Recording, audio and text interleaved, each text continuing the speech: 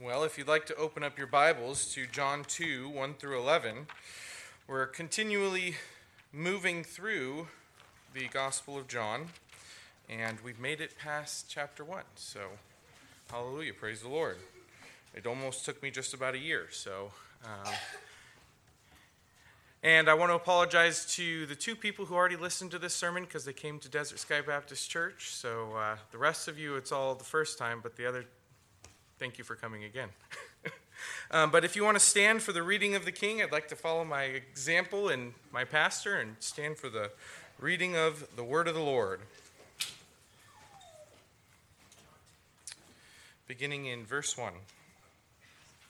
On the third day there was a wedding at Cana in Galilee, and the mother of Jesus was there. Jesus also was invited to the wedding with his disciples. When the wine ran out, the mother of Jesus said to him, "They have no wine." And Jesus said to her, "Woman, what does this have to do with me? My hour has not yet come." His mother said to the servants, "Do whatever he tells you." Now there were 6 stone water jars there for the Jewish rites of purification, each holding 20 or 30 gallons. Jesus said to the servants, "Fill the jars with water," and they filled them up to the brim. And he said to them, "Now draw some out and take it to the master of the feast."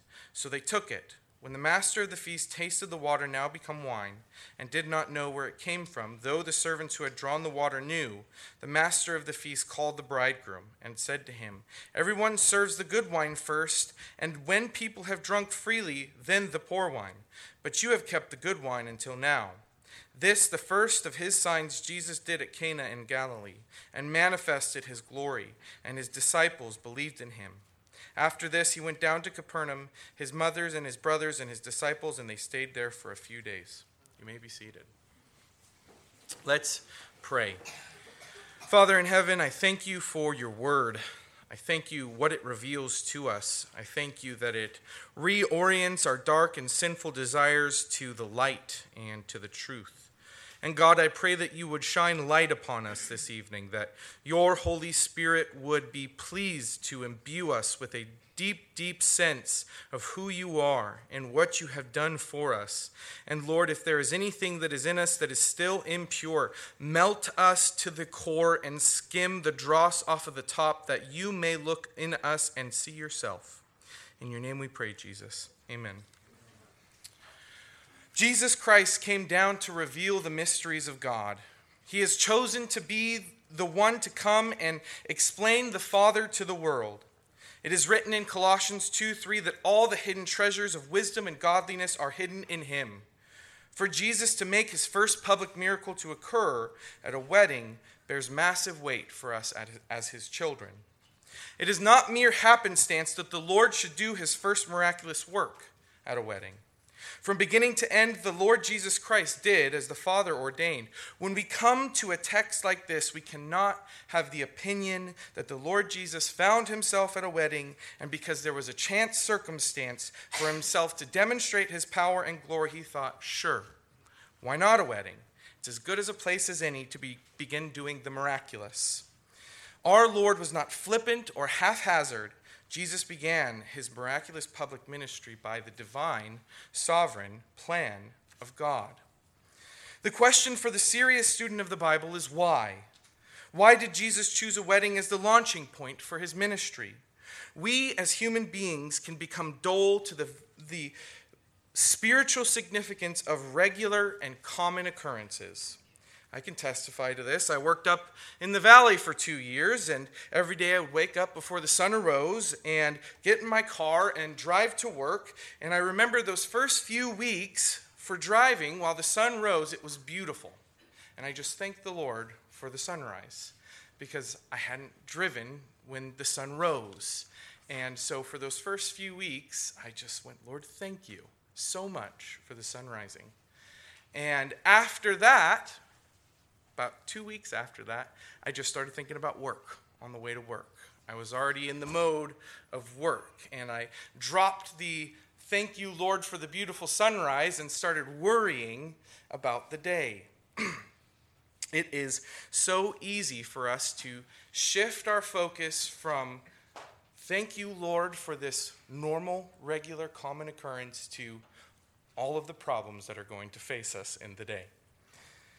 I think far more often than not, if you talk to a married person about their marriage, it is not heartfelt gratitude for their partner or even thankfulness for God's wisdom in creating marriage.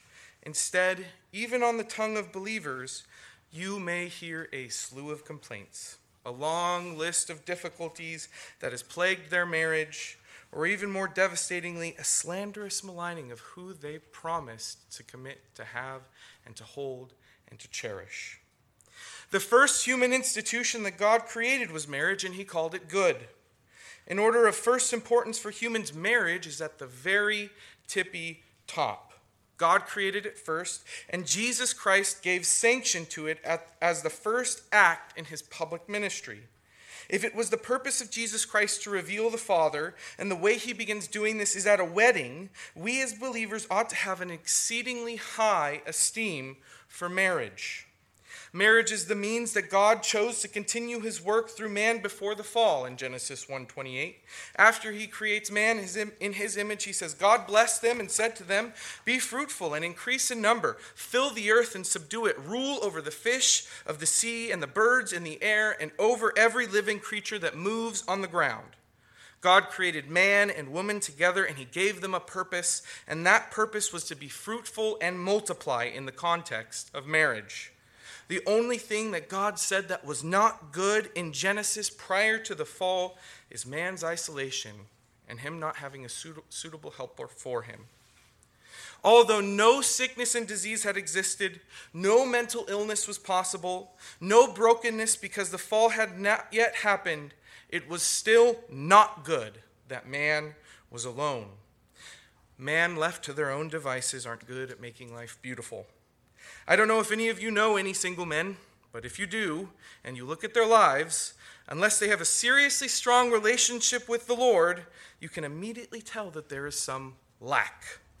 They lack purpose, they lack forethought, they lack passion. Sometimes they even lack the ability to think.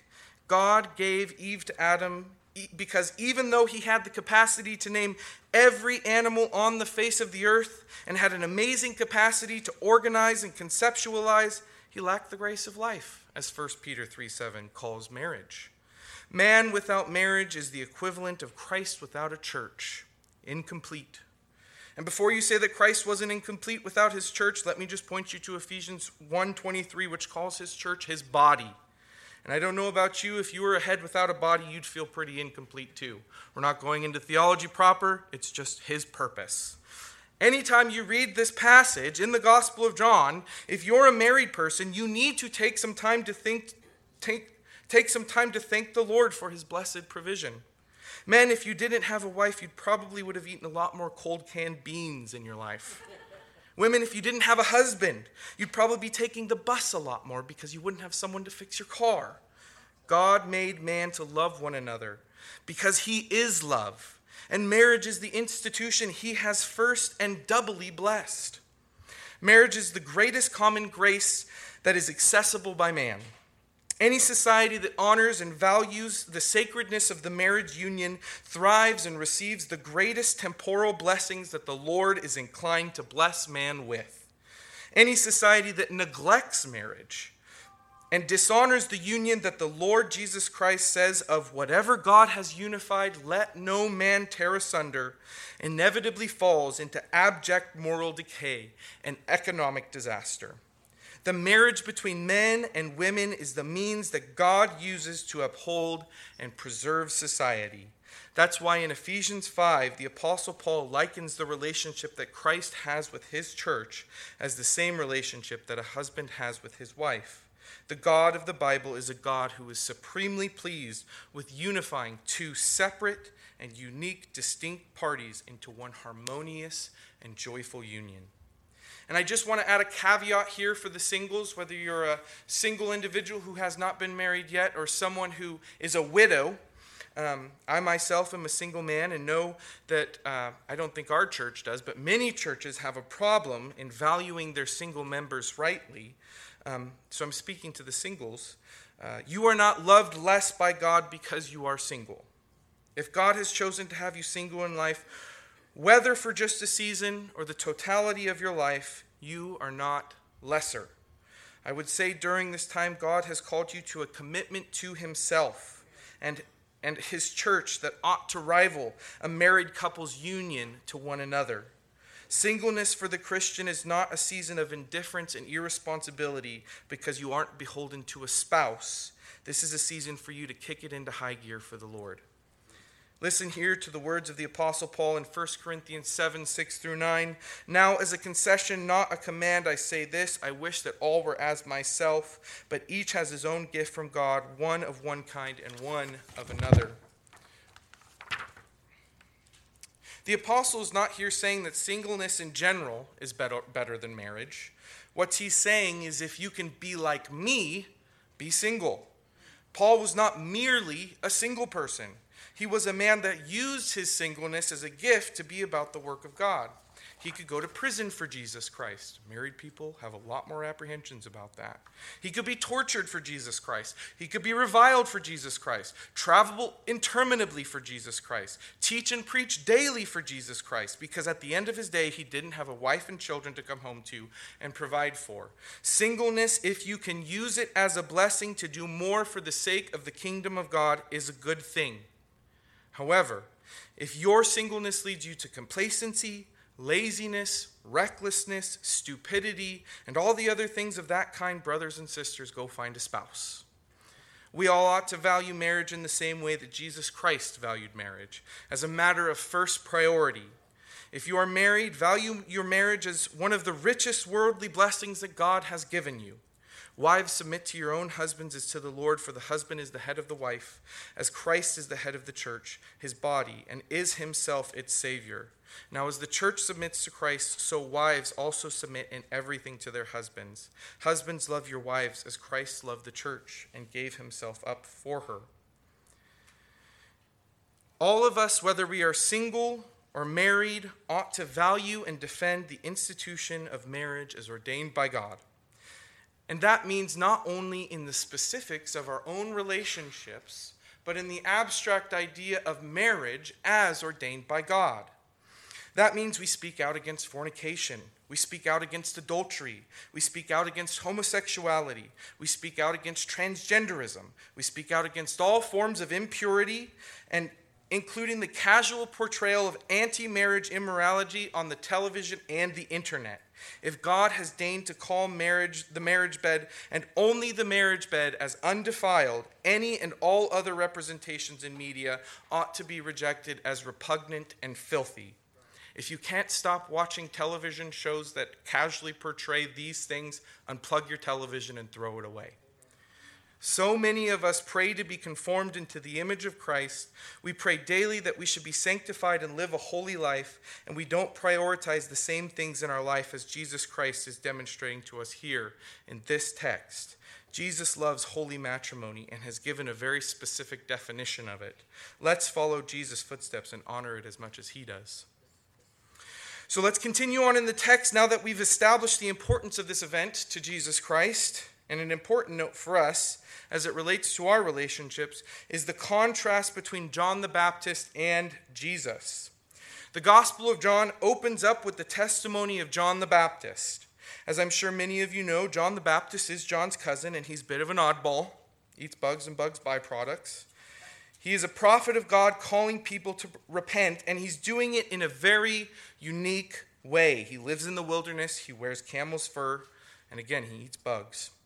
John the Baptist demonstrated a very strict and disciplinary lifestyle, and here we see in this text Jesus going to a party. Now, if you think it's a little bit irresponsible to say that Jesus went to a party, I just want to say that the stone jars don't lie. The people at the wedding were drinking. They were drinking to excess, too. They got through those stone jars pretty quickly. And I think that even if you subscribe to John MacArthur's idea of that sort of wine, where it isn't really that alcoholic, I'm sure that there's probably someone who snuck something in. That's how parties go, you know. The people at the wedding were drinking. They were drinking. If you don't know, ancient Israelite weddings lasted approximately 7 days, and they were massive feasts. These were not environments where people were prone to exercise strict self-control. These were festivities where people let loose.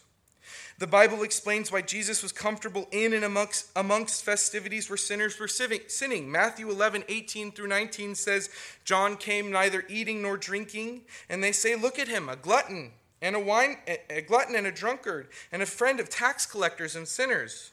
Yet wisdom is justified by her deeds. Jesus was teaching us that the kingdom of God is much broader than we as humans are prone to expect. Religious people, yes, us religious people, are very apt to judge people who don't fit within our expectations. John was too extreme in his approach to God, and he was accused of being possessed by a demon. Jesus was too lax in his approach with sinners, and all of a sudden he's guilty by association. Jesus speaks of the generation of Jews he visited in the preceding verses of Matthew 11 in verses 16 and 17, and says of them, but to what shall I compare this generation? It is like children sitting in the marketplace calling to their playmates. We played the flute for you, and you did not dance. We sang a dirge, and you did not mourn. Far too many religious people, even Christians, aren't concerned with the truth of God going into any and every environment for the sake of the kingdom. What many of us are far more concerned with is people respecting us and doing what we tell them to do. Jesus and John were no respecter of persons, and it got John beheaded, and it got Jesus crucified. You know what they accomplished because of that? The kingdom of God was expanded so far to include you and I. If they didn't do that and exist outside of the parameters of what the religious people of his day expected them to do, we would still be dead in our sins and trespasses today. Thank God they defied the religious elite. If the Jews of their day had their way, we would be lost. The gospel is not bound by our expectations, and the kingdom of God is not limited to what either you or I think. Jesus bodily went to that wedding in Cana, but you know what is equally true? God is omnipresent. That means every wedding there ever was, no matter how drunk the people were, Jesus was there. Jesus has been in every single bar there has ever been. Jesus has been in every single dark alley, no matter how seedy. Jesus has been in every single drug house, every single brothel, every single prison, every single terrorist compound, every single place that you and I would never expect Jesus to be. And Jesus has not only been there, but is there right now, because he is omnipresent. He is everywhere at all times. God in Jesus Christ has opened a door for every single one of you in this room today. Revelations 3:8 says that Jesus Christ has the key of David. He opens doors that no one can shut, and he opens them permanently. Jesus went to this wedding to demonstrate to you that there's a wide open door for you to walk through, to go and share the kingdom of the gospel of God. Jesus wants you to bring the gospel everywhere you go. He wants you to bring it to your work. He wants you to bring it to the store. He wants you to bring it to the streets. Even if you get shot in the head, he wants you to bring it to the streets. He wants you to bring it to your homes. He wants you to bring it to the bars. He wants it everywhere. The kingdom of God is not limited to these four walls. Go out there and preach the gospel. The Christian prerogative is the same as Jesus Christ's in the text. Go forth and share the good news. What does Jesus Christ say when Mary tells him the wine ran out? Moving on in the text. What does this have to do with me? My time has not yet come. At this wedding, at the beginning of his public ministry, Jesus had one singular aim, his own crucifixion. The phrase that Jesus says to Mary is an elliptical phrase and is literally translated, what is it between me and you? Mary had one thing in mind when she brought the wine up to Jesus, and Jesus had something else entirely. Mind you, this wedding is right on the heels of his temptation in the wilderness. Jesus is likely in full warrior mindset as he's sitting in the midst of this celebration. I'm sure he was joyful to be there as the perfect demonstration of the Spirit, but he was not in the frame of mind to be the fixer of everybody's trivial problems. Just as a soldier in the trenches isn't concerned with the frosting decorations on a birthday cake, Jesus Christ was not in the mindset of making sure everyone got enough wine. His mind was set on the highest purpose, and that was maintaining his own righteousness and getting to the cross. Yet look at how gracious our God is. Instead of completely rejecting Mary's plea, although he does give her a slight rebuke because her perspective is off, he uses it to demonstrate his glory. What does he do? First, we have to recognize the symbolic nature of what Jesus did with his first miracle. There are 6 stone jars. 6 is the number of man in the Bible, as Revelation 13:18 teaches. These cisterns were filled to the brim with water, as he commanded. God is not a God who wants you to think that there's any probability that somehow he had them mix water and wine together. And so it looked like water at one point, and the servants eventually came in and poured wine in. No, everybody saw that it was water to the top, so the moment that it was pulled out and poured out as wine, there was no confusion or no ability to say this wasn't a miracle. And these stone jars are for what? The purification rites of the Jews. If you spend any time in the New Testament at all, you know that the Jews were obsessed with external religious rites. In a celebration that lasts multiple days, you can assume these Jews washing frequently in these cisterns. Although nowhere in the Bible does God command his people to be in the business of mere external washings, the Jews in their unbelief had replaced the true and genuine religion of faith in God with the systems of rites and rituals they used to replace him. Listen to what Luke writes in Luke 11:37 through 41. While Jesus was speaking, a Pharisee asked him to dine with him. So he went in and reclined at table.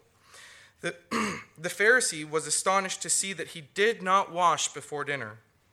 And the Lord said to him, "Now you, Pharisee, cleanse the outside of the cup, of the dish, and inside you are full of greed and wickedness. You fools, did not he who made the outside make the inside also? But give as alms those things that are within, and behold, everything is clean for you." The Lord Jesus was so displeased with those who were supposedly meant to be living in his commands that he uses his first miracle as an opportunity to demonstrate what he thought of their dead ritual washings. He would rather transform wine or water into wine for a crowd that likely already had drunks in it than give even an inch to the hypocritical Jews of his day. He would rather take from those who ought to know better and refuse to obey than deprive those who do not know and seek to live in the joy and gift of life. Wine is also representative of 2 things in the Bible: gladness and judgment. Psalm 104:15 says that wine gladdens the heart of man.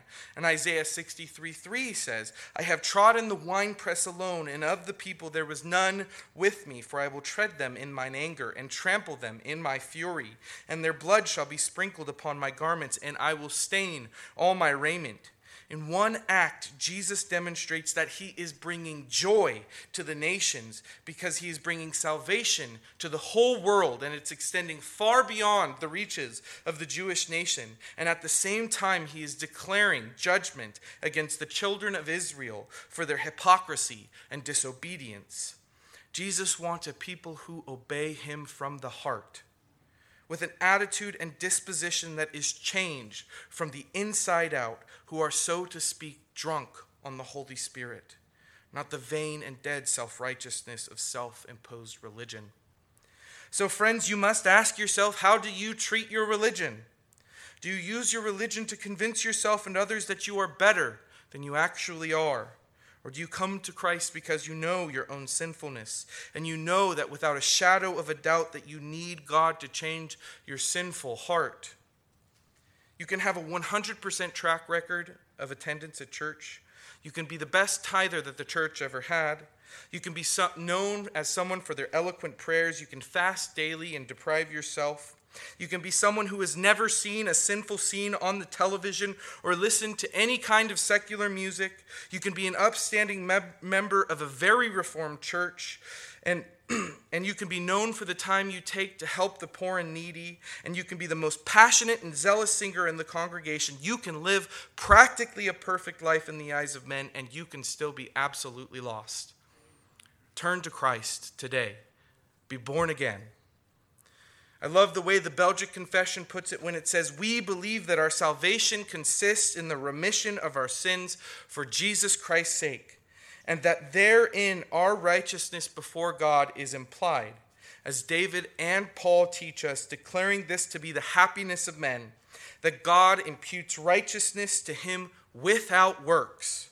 And the same apostle saith that we are justified freely by his grace, although the redemption which is in Jesus Christ, and therefore we always hold fast this foundation, ascribing all the glory to God, humbling ourselves before him, and acknowledging ourselves to be such as we really are, without presuming to trust in anything in ourselves or in any merit of ours, relying and resting upon the obedience of Christ crucified alone, which becomes ours when we believe in him.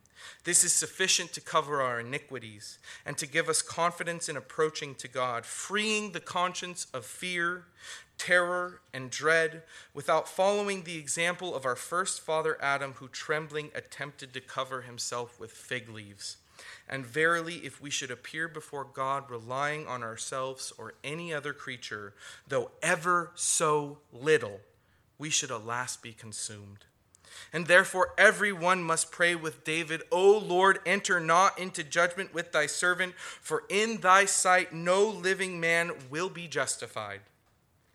There is no answer for our sinful, self-righteous attitudes other than the precious blood of Jesus Christ. When was it when Jesus Christ brought this transformation at the wedding? It was when the wine was gone. It was gone. It was empty. There's no more wine. Blessed are the poor in spirit, for theirs is the kingdom of heaven.